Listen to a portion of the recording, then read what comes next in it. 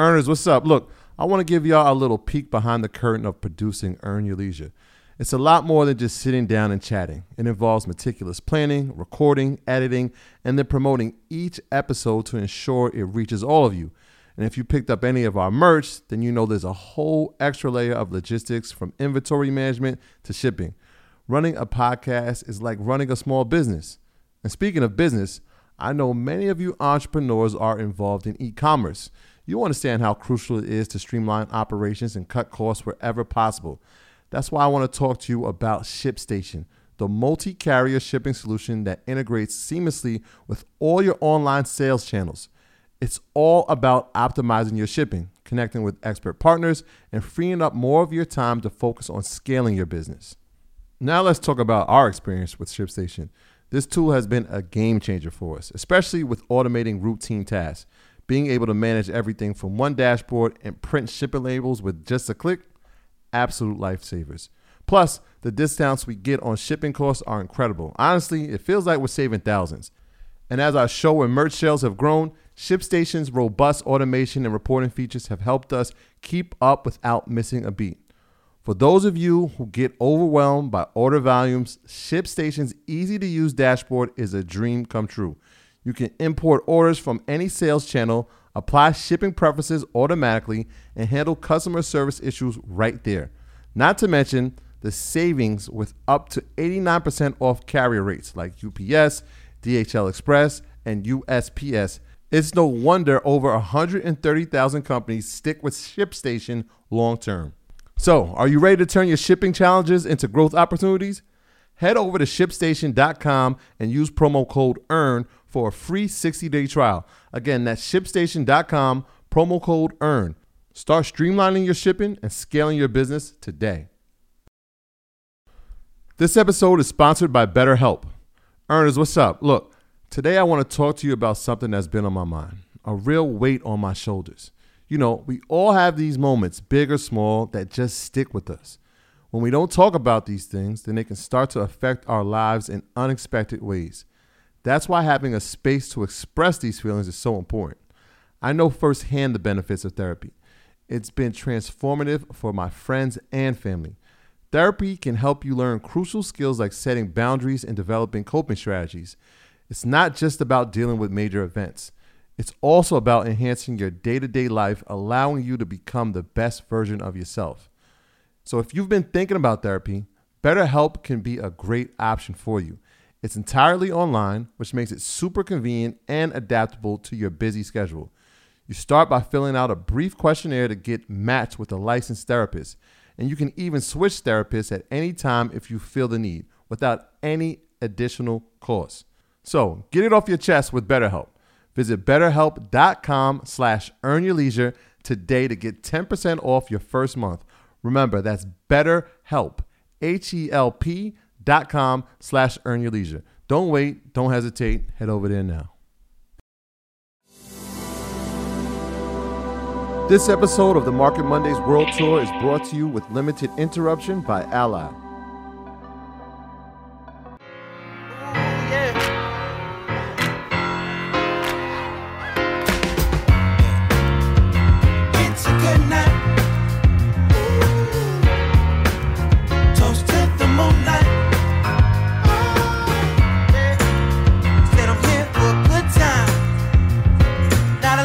For the unforgettable moments you save for, we're all better off with an Ally. Like a bird in the sky, just fly away.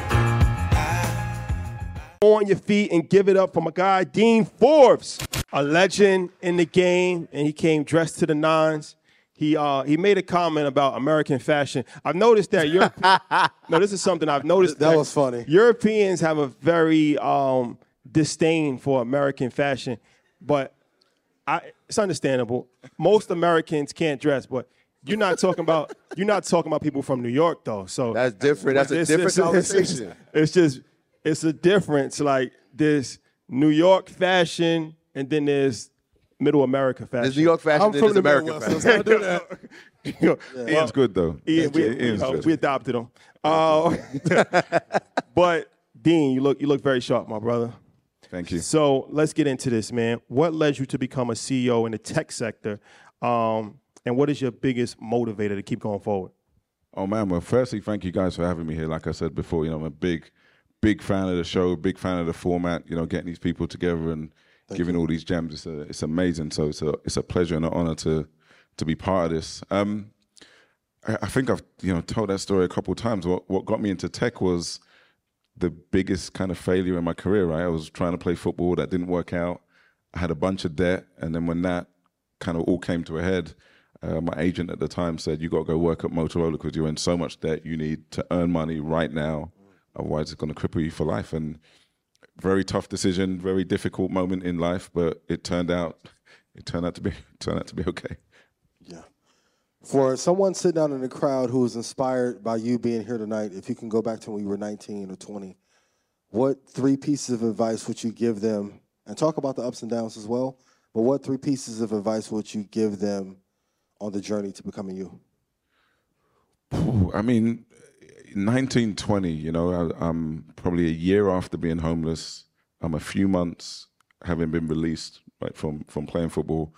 I got a mountain of debt. Like, if you'd have said to me at that moment in time that life would be what it's become, it was like unimaginable that the things that have happened to me could have happened.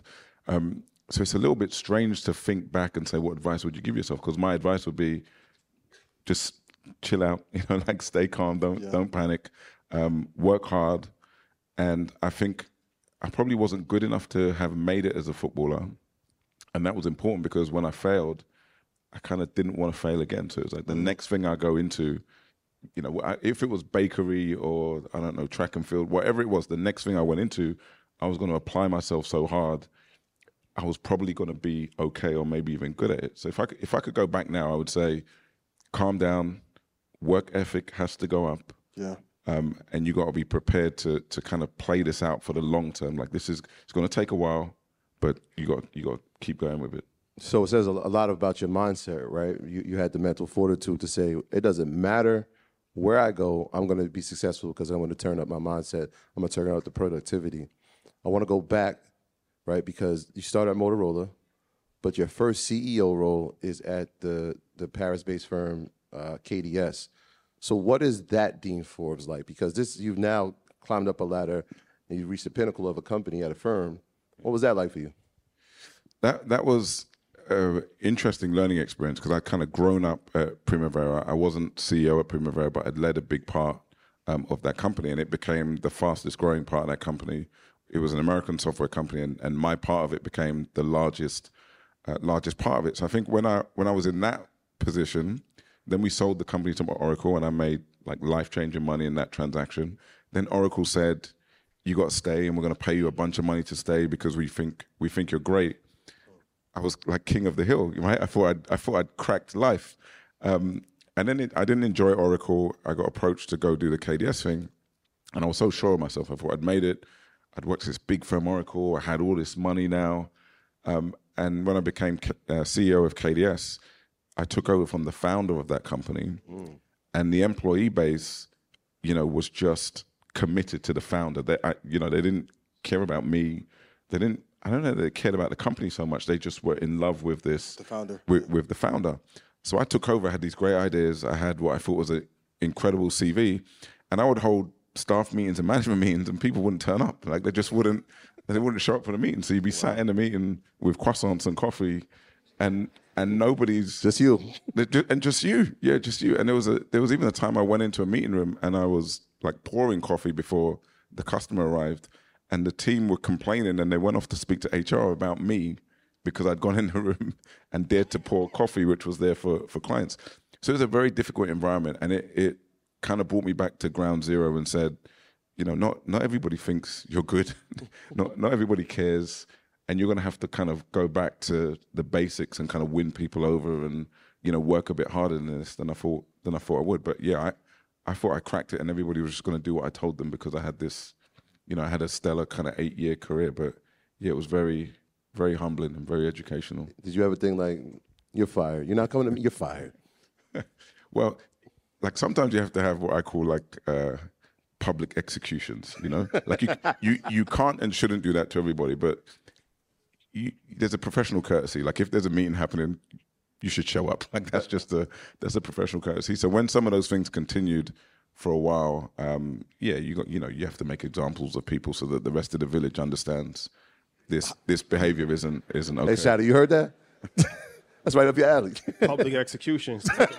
If I can do a follow-up real Set an quick. example. How are you able to turn the tide to then get them on your side after? Because I'm sure we have some entrepreneurs in here that may be having issues with their staff. How did you turn that ship to get them back or initially in love with you when they were so invested into the founder? It's a really good point. I think that was such an important learning moment for me, right? It just killed my ego. My CV was irrelevant. The amount of money I had was irrelevant. So I had to stop and ask myself, like, how are we going to get these people on side? And it taught me to communicate. It taught me to really spend a lot of time with staff explaining what we were trying to do, why we were trying to do it, and most importantly, Ian, like what their role in that was going to be, right? Because I don't think you can invite hundreds of people to come to work every day because you want to build a big company or a highly valuable company or because you want the stock price to go through the roof, because the guy working on the support desk who doesn't have equity in the company, does he care? Doesn't matter to me, yeah. So I learned in that moment to translate the strategy of the company and the aspiration of the company into language that was meaningful for everybody in the company, right? So I started talking about what we wanted to do, what we wanted to be, and why if you were in this spot in the company, it would create opportunities for you or income for you or something important for you. I made sure every communication had that kind of three-part trilogy to it. What do we want to be? How are we going to get there? And what it means for rank and file employee. And some people loved it and were excited, and some people said, not for me, and they left, and that was okay too. Yeah. So all right, so let's get into this. So you're the CEO. Correct me if I'm saying this wrong. You're the CEO of Forterra. You're a partner in Courtney Capital, and you're a chairman in FFG. Yeah.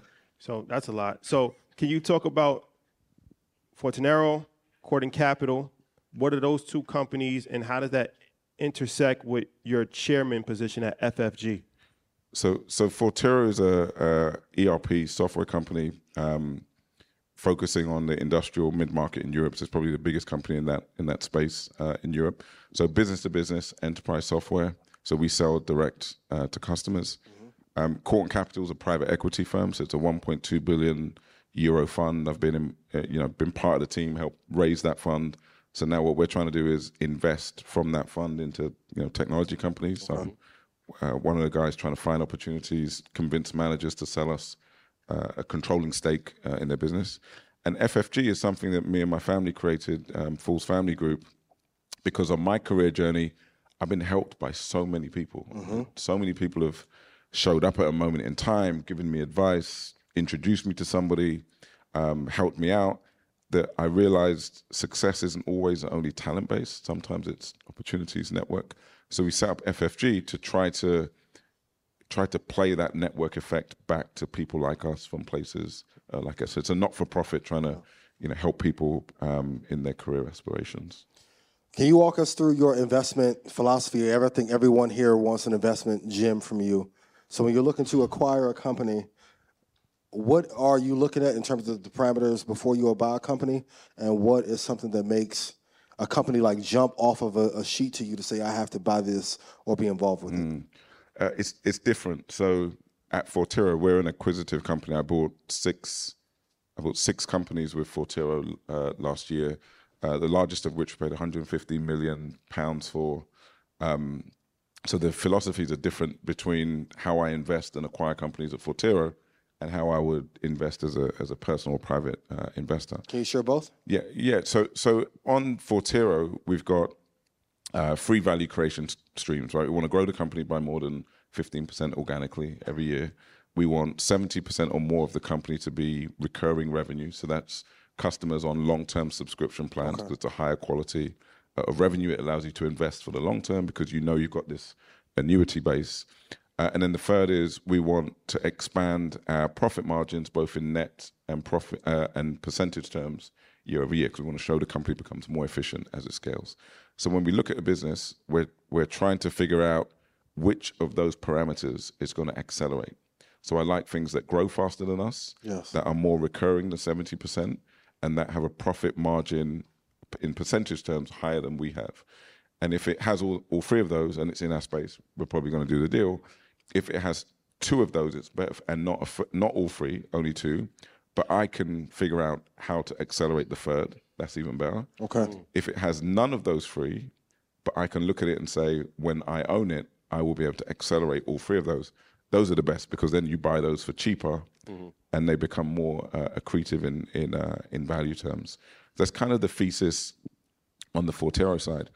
On the personal side, it's two things. I invest in things that I know and understand, because I don't have a lot of time. So I need to be able to look from distance and say, okay, this doesn't look like it's going well, right? Yeah. So you need to have pattern recognition and a rhythm for those businesses. So that's normally property and tech. And now I do stuff with startups, which is more to be supportive to founders who've got a great idea and I think I can add value. And that's less about whether I'll get a standout return and more just, this guy's got a great idea. He's from Lewisham like me. I think if I participate in this. Let's go. South London. Then I'll invest in that.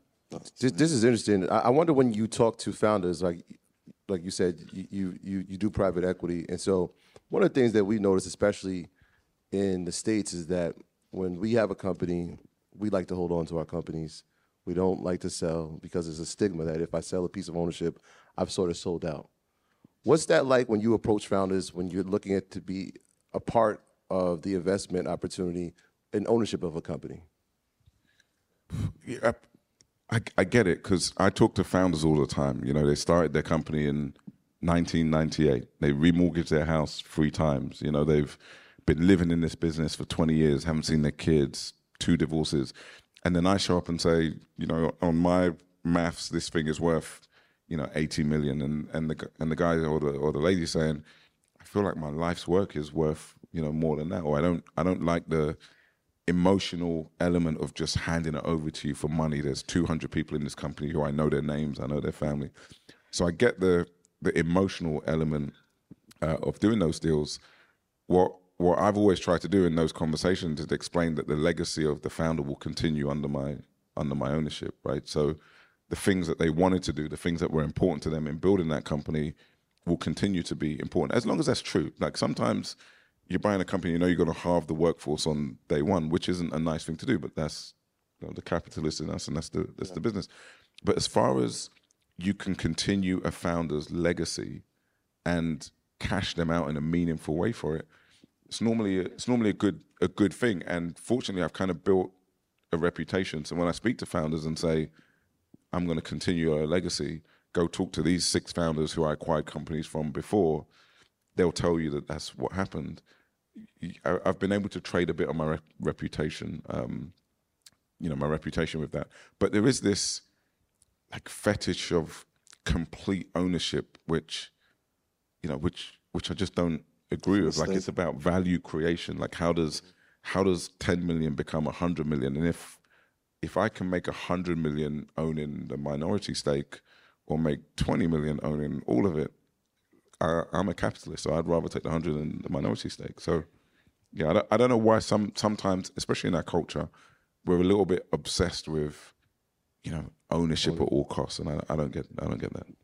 So let me ask you this: as far as for people that are looking to get capital, whether it's on private equity side or venture capital side, what should they do to prepare themselves to pitch their companies to somebody like you? That's a great question.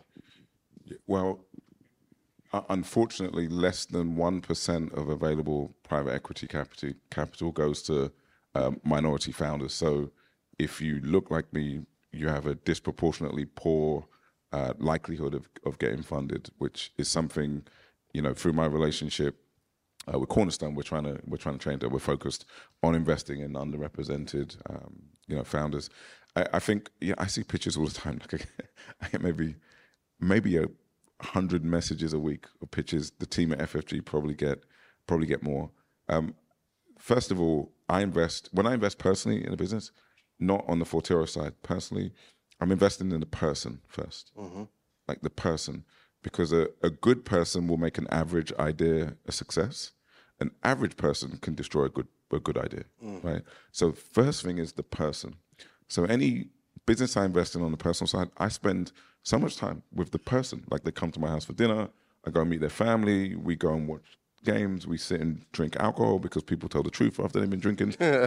True. Great strategy. So I spend a bunch of time, right? And normally what I'm looking for in that person is, all the normal things, good work ethic, good business mind.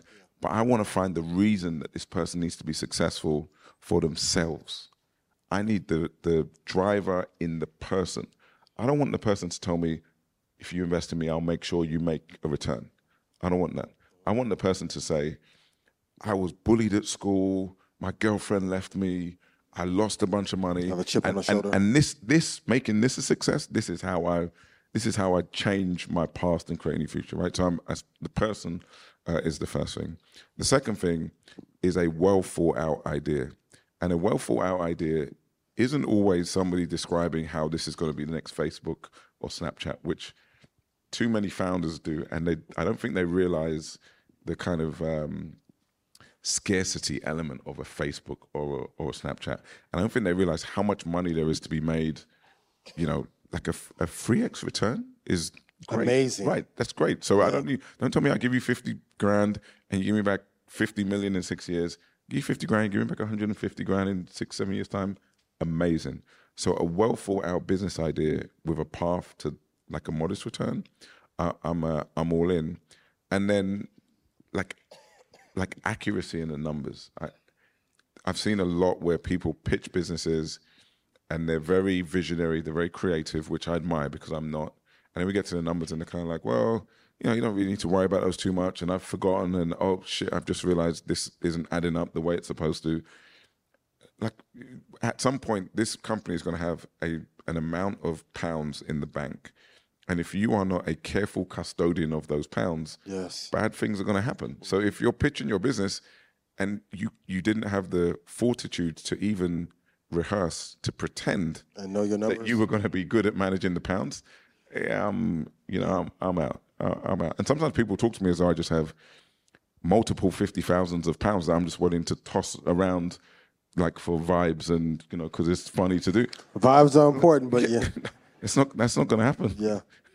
So those would be my three. I feel like the geopolitical market and the overall stock market has been in a weird place since 2019. As an investor and business owner, do you think these next 3 or 4 years will become a little bit easier, or are we like setting up for a black swan event here anytime soon?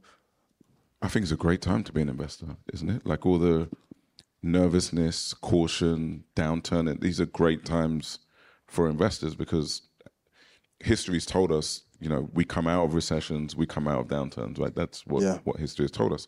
So if you deploy capital now, if you're able to deploy capital now and you're able to leave that capital deployed, you're almost invariably going to make money. Now you have to make good choices about where you deploy it, but downturns are just, kind of infinite opportunity. So on a personal level, I've been invested more in this downturn than in 2018, 2019. Quick follow-up. Are you worried about VC valuations, the commercial real estate bubble that can pop any contagion level events, or are you just head down focusing on the super cycles and buying? These are timing. These are all timing events. They're all timing. Like if you buy a house to live in that house and at some point you might sell that house. Over a 25-year period, you're going to lose money on that house. And over a 25-year period, that house is going to be worth a lot more than you paid for it. So the only thing that matters is the moment in time when you need to sell that house. That's the only thing that matters. So downturns, if you have capital, if you have liquidity, if you can get it, are great times to invest. And that's what I've been doing. That's what we've been doing at FFG. We're so aggressive at court and trying to find stuff. We bought 6 companies last year at Fortero a little bit because of that. So yeah, you don't want to buy something at the peak of the bubble. Absolutely not. That's tough. But yeah, it's a great time to be. And what's your holding period? My last follow up. It depends. It depends what it is. So for real estate, we own a lot of properties, double digit years. 10, 15 years maybe. Tech. Clap it up. 7. 7. Why 7? Tech is up up to 7, because normally over a 7-year cycle on privately held tech, you know, you find a moment to get out. But also tech can kind of defy valuations. If you have a hot company, strategic buyer, you can defy kind of market conditions and valuations. So tech a little bit less. Can we go back to last year, February 2022? And I just want to give people context. When we talk about this is a rare conversation, this is a legendary moment. Forterro achieved something that I don't think we've spoken to anybody that has done this. You achieved a tech unicorn, right? Which means $1 billion raised, correct? Please clap it up for that. That's tough to do in any market. Euros. $1 billion euros. Even more. I mean, I trust my intuition, but what is that like for you when you trust your intuition? You've got the process of how you're going to invest in companies, but when you see something like this happen, what was that moment like? Oh my God, that was that was unbelievable. That was emotional for a few reasons. You know, number one, when I got to Forterro, the valuation was 376. Right? So when I walked in the door, it was 376. Number two, I told the investor who I was going to work with that 24 months, €1 billion. And he was like, yeah, don't worry about it. You know, 6, 7 will be okay. I said, no, €1 billion. And just secondly, the scarcity of that, right? I think I did something with Bloomberg where they said there are 6,700 privately held companies on earth with a market cap of $1 billion or more. And only 8 of them are run by black operatives. Wow. So to be in that conversation is just unbelievable. That's amazing. Yeah, that's pretty amazing, but it's also pretty alarming. Yeah. 6,000 companies. And only 8 are run by a black person. And another thing that's pretty alarming, which you spoke about, we spoke with a gentleman named Don Peebles, who's the top black real estate developer in America. And yeah, shout out to Don. And he told us that there was $11 trillion in private equity and venture capital in America, money that's been flowing every single year. And out of that $11 trillion, 97.5% goes to white men. So that means that 2.5% is divvied up between women, all women of every race, and every person of any color. Yeah. Black, Spanish, Indian, doesn't matter. So the whole entire, every single person outside of white men are fighting for 2.5%. So when we spoke to Robert Smith, who's the richest black American ever, he told us the other side of that story where he said that 97.5% of all venture capital and private equity firms are run by white men. So now it starts to make sense. Yeah. White men lend to white men. So how do we have more private equity, venture capital firms? Because, I mean, it's been proven that people kind of usually look out for each other. And that's just like historical fact. So black firms higher proportionally lend to black people. It would make sense. The problem is that we just don't have enough black companies. So how do we get more black private equity firms and more black venture capital? Because that's the part of the wealth gap that nobody talks about. Yeah. It's like, okay, you know, we can implement programs, we can get more college degrees, but you ultimately are only going to be as good as the exposure that you have and the capital that you can raise. So if you don't have access to money and you don't have any relationships, you could be the brightest person in the world. It's not going to work. Yeah. Where Mark Zuckerberg, he has a great idea, but more importantly, he has millions of dollars in capital to get Facebook started. Yeah. If he didn't have that money, then Facebook would have just been another good idea. Yeah. So how do we work to solve this problem? Wow. I don't know. No, I'm kidding. It's a big deal. I think there's like a few different elements to it, right? So I I'm a big believer in taking like responsibility for it. Right? Let's take responsibility for it. I think I don't have hostility towards the way capital is deployed by private equity or venture capital because of the familiarity with what you see, right? So I don't hold any grudge to a white man who's going to make a 50 million euro investment in a company, doing it to something and somebody that he feels very comfortable with, very familiar with, he's seen a bunch of times before, right? I don't have any issue with that. His job is to turn that capital into more capital. So if he's more comfortable with this bet versus this one, I don't have hostility towards them for doing that. So when I say take responsibility, I mean, I feel like there's an element of us understanding this game. And when we walk into those rooms, understanding that 110% is the minimum and 120% maybe gets us the gig, right? That's just where we are in society. We're a minority in most of the major economies. So whether we like it or not, that is the gig, right? So when I say to you, I spend every Saturday morning looking at pitches for FFG. And let's say I look at 10 pitches each Saturday morning. I can tell you that 7 or 8 of those pitches are poorly prepared, contain spelling mistakes. People are wrestling with the technology for the first time. And this is before we get to the viability of the business idea.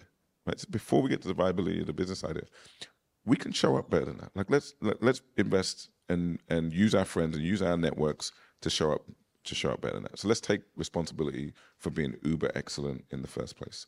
Then there comes the next part, which is coming up with something that is credible, viable, and having the tenacity to push it in the first place, right? So being prepared for the no's, being prepared for the ego bumps, but continue to go. Because even Zuckerberg and Jobs and Bezos all had their moments where people were kicking them in the shins and saying this thing perhaps isn't going to make it out. So we have to be ready for those things too. And then, there is us in private equity. Is us in VCs who have to work harder to break that familiarity cycle of only ever deploying capital in things that we've seen before, things that we know before, and people that we've worked with before, right? And I take myself out of that for a moment because now we're talking about the people who control those firms who are invariably, not us and don't look like us.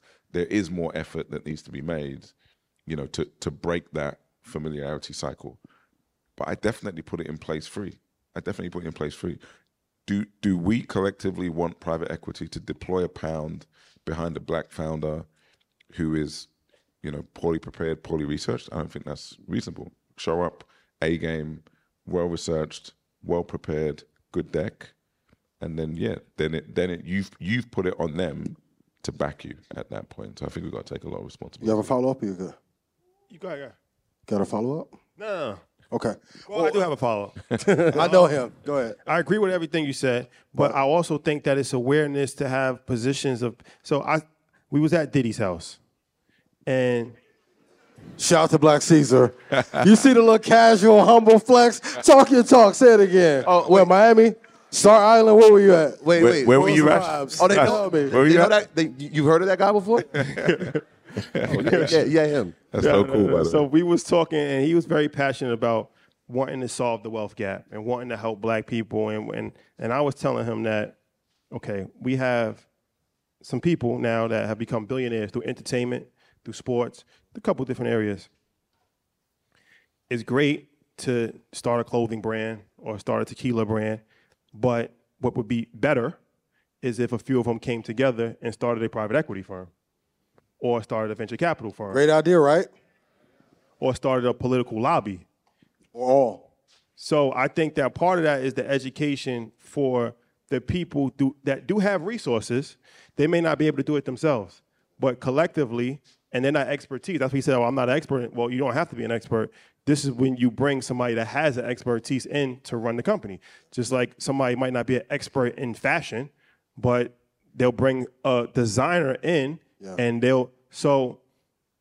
I understand why a white man would lend to a white man, but it is not sustainable. There's a reason why the economy is on a decline. This is what I told. We was in Bloomberg. Yeah. I told the room full of Bloomberg. I said, look, the way that the capitalistic society in America has worked is not working. Yeah. And if you keep with the same philosophy of empowering people, the problem is that a lot of people look at empowering disenfranchised people as charity. It's best practices. Yeah. If you keep looking at it like it's charity, this is why we are declining, right? And other countries are inclining. India and China are rising off of. So I think that we have to start pushing a narrative of this. Like, we got to push a narrative to even make people aware that most people don't even know that. They don't even know about private equity and venture capital and different things of that nature. So it's like, we need more private equity, more venture capital, but if they're not even aware of it, or if the narrative is not pushed for it, then we're not even in a position where we can even try to help ourselves. Yeah, I think you're right. But how it happens at scale, I think is something that we can really take charge of. If you take Corn Capital, we raised 1.2 billion. As part of my participation with them, I said we are going to invest in 10 Black-led businesses each and every year, right? Which is cool. Does it shift the needle entirely? Probably not. The main reason that's important to me is it will condition these guys to reviewing, 50, 60 businesses, right? So now they see 60 businesses that they may not, otherwise not have looked at. We'll invest in 10, and you start to change that familiarity cycle. And that for me is the main thing, changing that familiarity cycle. That's why these conversations are great. That's why, my career, I think, has been important away from the numbers. There's now a set of private equity firms who think, well, we backed Dean, we made 3, 4, 6 times our money. So when the next Dean walks through the room, they kind of go, well, we don't want to miss the next Dean. So maybe we listen to this a little bit differently. For me, it's like breaking that familiarity cycle. But we got to show up with our A game. Like we got to take responsibility for that. For all the entrepreneurs here, what project, product, or innovation needs to be created in this new landscape that will allow them like an irresistible path to getting funded? Because we have enough social media companies, we have enough DoorDash and delivery service type companies. What's the next wave? AI is already here, so I think most of us may have missed the boat on that. What do you think is the next innovation or project or product that we need to create that can get funded? The thing I struggle with the most at Fortero, the thing we struggle with the most at Corton, and the businesses we look at Corton and even Fortero struggle with, is talent. It is, finding brilliant people, getting them into the company, keeping them in the company for the right amount of time. And I know it sounds strange, but like extracting value from them whilst they're a kind of a tenant of our company. So I think any technology solution that is helping companies find the right talent, engage the right talent, extract value, or not extract, exchange value, because people should be compensated for their work. Like that to me is a really important place right now. Our strategy to create value at Fortero, I think, is very defensible. Market conditions are favorable. Whether or not I'm successful depends on, the 2,000 people that come to work every day, the 300 of them that will leave, and the 600 of them I'll replace with. Like, how does that cycle move? That is where success or failure will be determined. So anything around optimizing human capital and human talent, I think. I do want to follow up real quick. Go ahead. Do you think we have more talent if tech companies decided to pay more? You're the tech CEO. Somebody's going to work tomorrow. Need that raise. I mean, can we be very honest here? And in the States, there are a lot of people, I think, who are looking for jobs, but it seems when I talk to people on a daily basis, they've almost given up hope that almost all the good jobs are gone.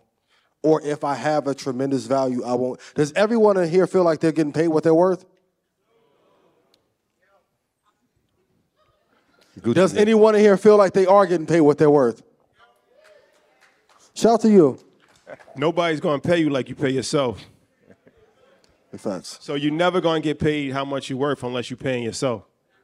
Great point. They took their clap back. I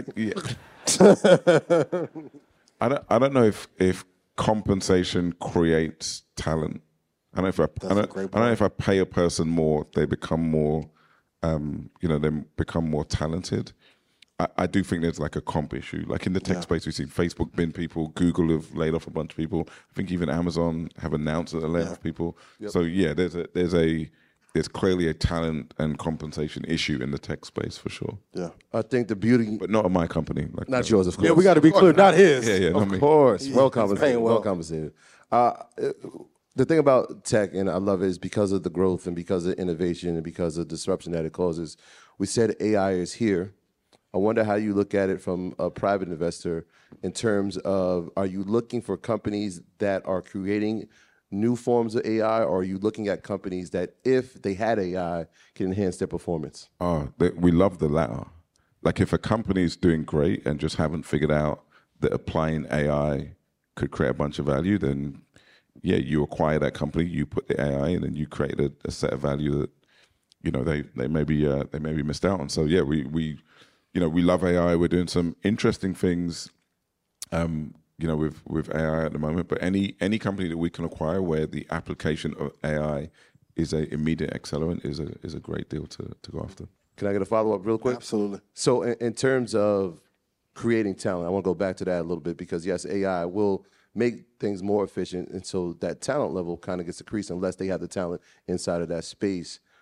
How do we go about forming intentionality around crafting the talent, or creating an incubator, in a sense, to have talent so that we know where we can go if we need it?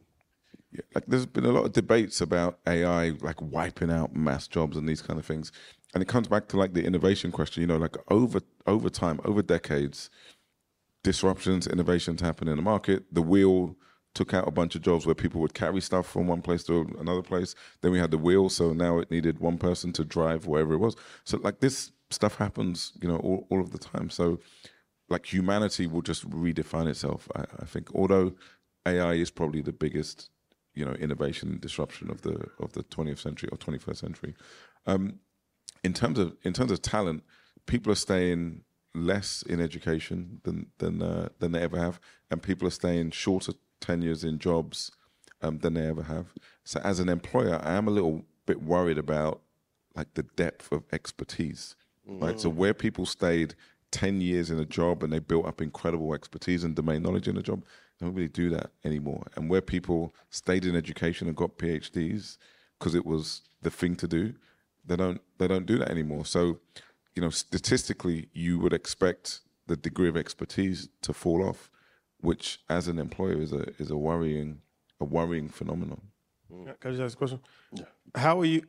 You say you're excited about AI. As far as how are you utilizing AI, and what are your plans to utilize AI in your businesses? So at Fortero, the main application of AI, which I think is pretty cool. So we serve industrial companies who are usually manufacturing goods, right? Manufacturing, different elements of machinery, etc. So for some of our customers, the goods and products that they make are kind of weather dependent. So we have a customer who makes garden furniture.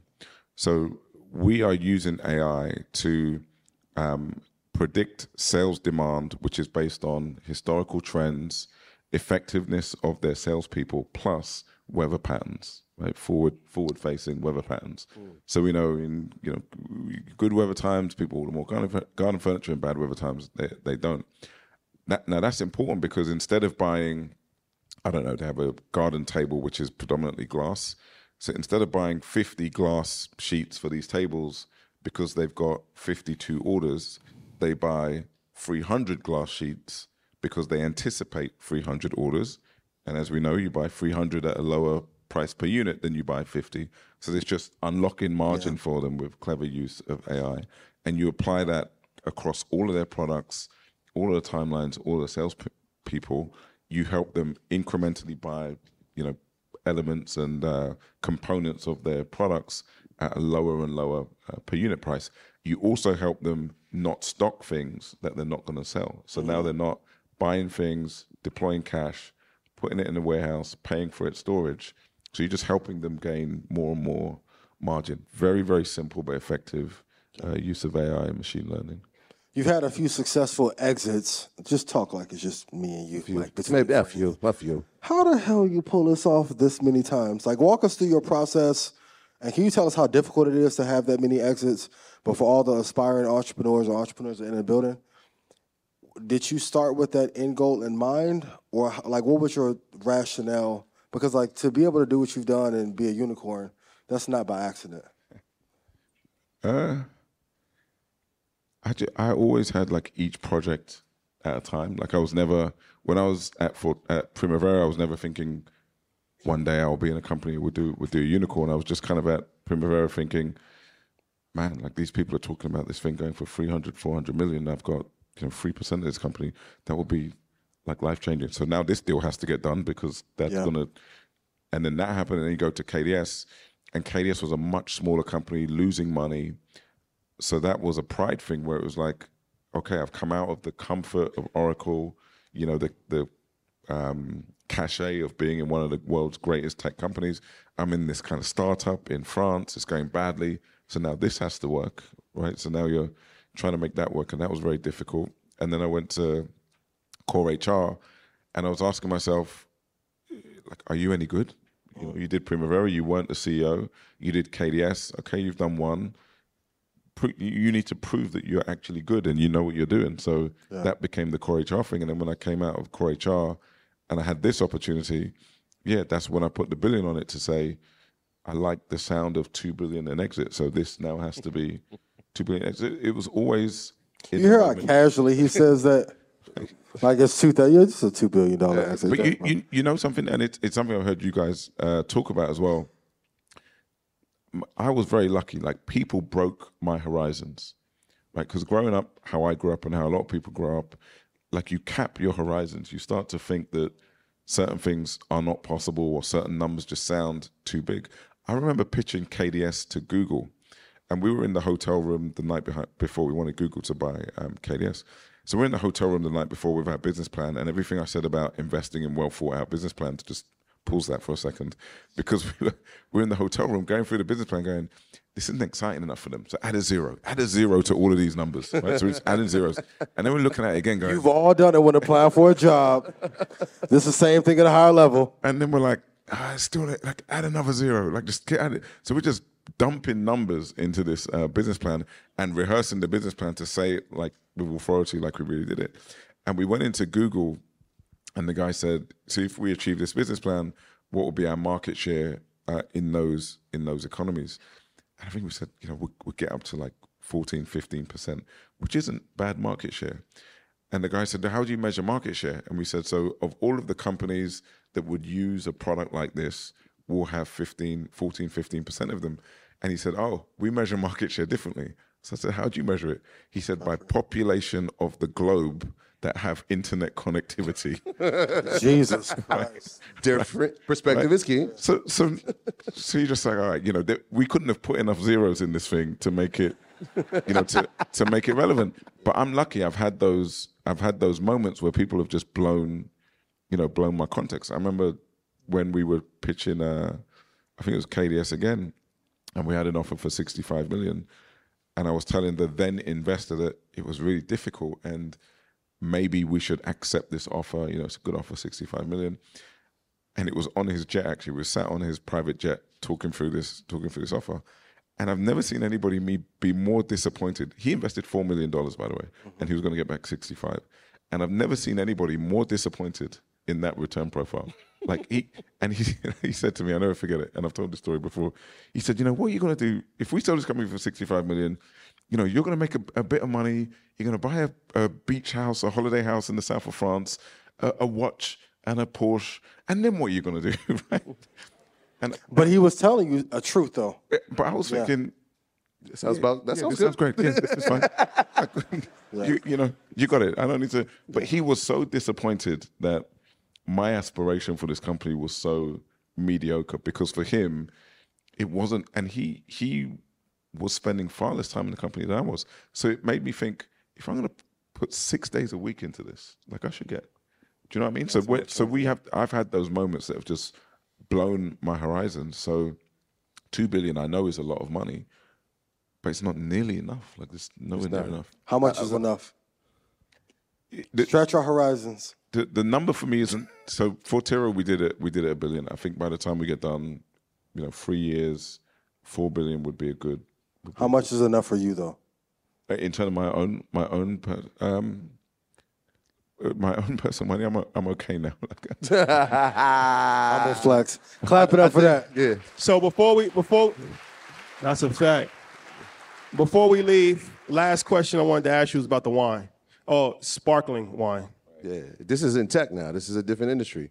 Yeah, I've never invested outside of my 2 comfort zones of property and tech, but I've always been curious about our culture, and our culture is, but forgive me, it's kind of music, food, and drink to a degree, right? That's kind of our culture. When we're enjoying ourselves, when we're celebrating our successes, plus family and friends, that's really our culture. So I always wanted to do a drink. I always kind of had this passion to do that.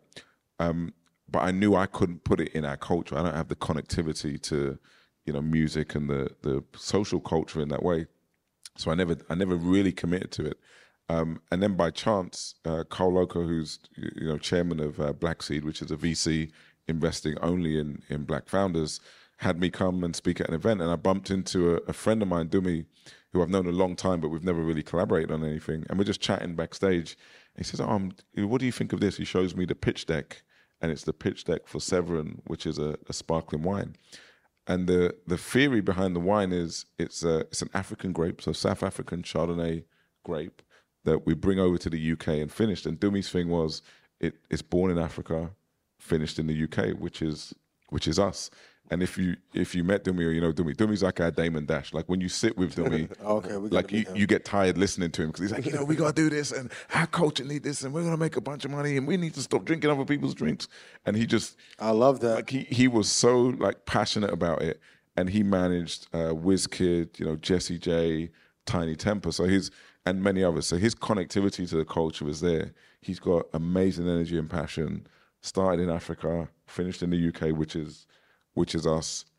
So I was in, and I think that the beautiful part of that was he had a little bit of equity left for investors, and it wasn't enough for me because I wanted to be a meaningful investor. So I said, is there a way for us to make it bigger? And he was just like, yeah, we're gonna do that because this is a thing for us. So we want us involved in it, and it was kind of a beautiful moment for him to just open the door. In that way, and I'm like excited. We got bottles backstage. We've been drinking before we came out here, so What's the name of it? What's the name of it? Severin Wines. Everybody go check it out. And I'd love to hear what you think. So if you buy it and you like it, tell me. If you buy it and you don't like it, you can tell me too. We're trying to get it right. It's a very, very important investment for me. So we can't wait to go backstage and sip it with you. Yeah, for sure. Ladies and gentlemen, make some noise for Dean Forbes. Thank you so much.